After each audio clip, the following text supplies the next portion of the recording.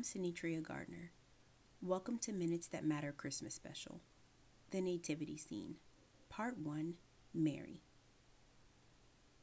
Today's scripture comes from Luke 1:28. The angel went to her and said, "Greetings, you who are highly favored, the Lord is with you." As we approach Christmas Day, let us have a time of reflection on the scene surrounding our Lord and Savior Jesus Christ's birth. I will be respectful of your time, but please excuse me if our time varies this week to cover the details surrounding each person and the specific circumstances of who they were, where they were, and why God may have chosen them to play a part at Christ's birth. I would like to paint a picture for you each day, and pictures are better when they're detailed. Let's use our imagination to the best of our ability to get to know each and every person in the nativity scene. They are important to this story because they were hand-chosen by God to be present as he entered the world. Too often, we think of glass-made figurines or wooden cutouts when someone says nativity scene. This is more than a cutout and more than a story. It's a tale of God's goodness and manifested glory. Today, we will see who our Savior's mother was. Over 2,000 years ago, a young woman who was believed to be between the age of 15 to 16 from the town of Nazareth named Mary was visited by an angel named Gabriel. Gabriel told the Jewish woman that she would have a son named Jesus, who would be God's son. At this time, Mary was engaged to her soon-to-be husband Joseph and was still a virgin. Let's stop here and picture Mary as a peasant girl would have been described in her time. Women of her nationality and time had dark hair that was parted in the middle and oiled. Mary's stature could have been even less than 5 feet tall, with callous brown hands that were used to working. Sugar was not known yet, and sweeteners such as honey were reserved for those well off. She may have never had the chance to taste it, and her teeth would most likely have been in good shape. Gold earrings and nose rings were a part of a woman's dowry and were worn to display that she came from an established family. Homespun wool of lighter or heavier weight was chosen for the season and would have made up Mary's wardrobe. Mary may have had embroidery on the front of her dress and the woven belt that she wore around her waist. She most likely wore leather ankle boots in the winter and sandals in the summer and kept her toenails cut with a sharp knife.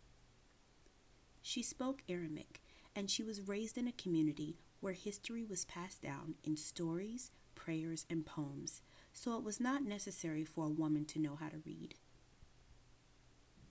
There were about 400 people living in Nazareth when Mary was there, so keeping the secret of pregnancy was nearly impossible. Everyone knew everyone's business. The rags that were to be washed and hung for Mary after her time of bleeding were missing. This caused Mary to have her name besmirched as she was labeled as a fallen woman. How it must have felt to lose close friends and family because they didn't understand the plan that God had for her life. To make things more complicated, Mary traveled approximately 90 miles while pregnant before giving birth, as they were required in her husband's hometown for a census.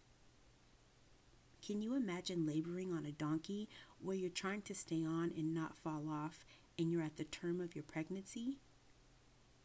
Picture having feet that are swollen, aching hips, and a twitching back. The picture that we see of beautiful nurseries today, full of items to welcome your sweet baby, were not to be found. Mary didn't even have the necessities, and the manger that is depicted in every nativity scene paints too nice of a picture, as mangers at that time were made from clay that was mixed with straw or stone, held together by mud, and sometimes even carved in the natural outcroppings of rock. What was Mary thinking? I wonder if she felt bad that all she had was a rock to lie her child upon. Imagine the faith and obedience of a mother who swaddled her baby but humbled herself enough to lay him on something as hard as stone. With only warmth being given by the animals that she was surrounded with, Mary had oxen, donkeys, horses, and sheep that give sounds that provide no rest and smells that provide no reprieve. And yet I still imagine that what we know of Mary means that despite all the circumstances, Mary still had peace because she understood that her God was in control. It makes you wonder if God thought of doing anything differently. But we know that He doesn't make mistakes.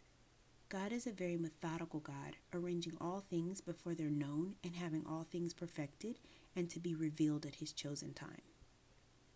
Because she was of the right lineage, she was from Nazareth, and she was engaged to a man whose lineage meant he would have to go to Bethlehem. This allowed the prophecy of the location of the Savior's birth to come to pass. Mary was favored and chosen by God for a purpose. Although we don't know all of the reasons that Jesus chose her, we know that Mary was a virgin, humble, a young woman of good character, obedient, and morally pure. I don't know about you, but watching what Mary endured in obedience makes me realize that I need to examine the things I think are hard in life.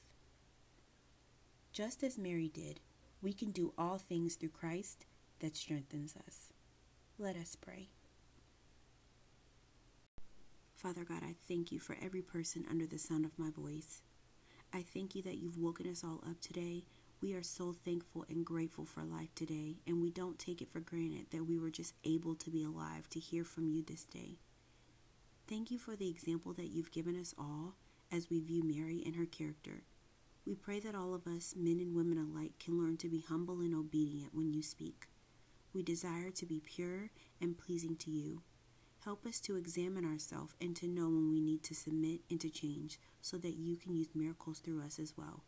In Jesus' name we pray. Amen.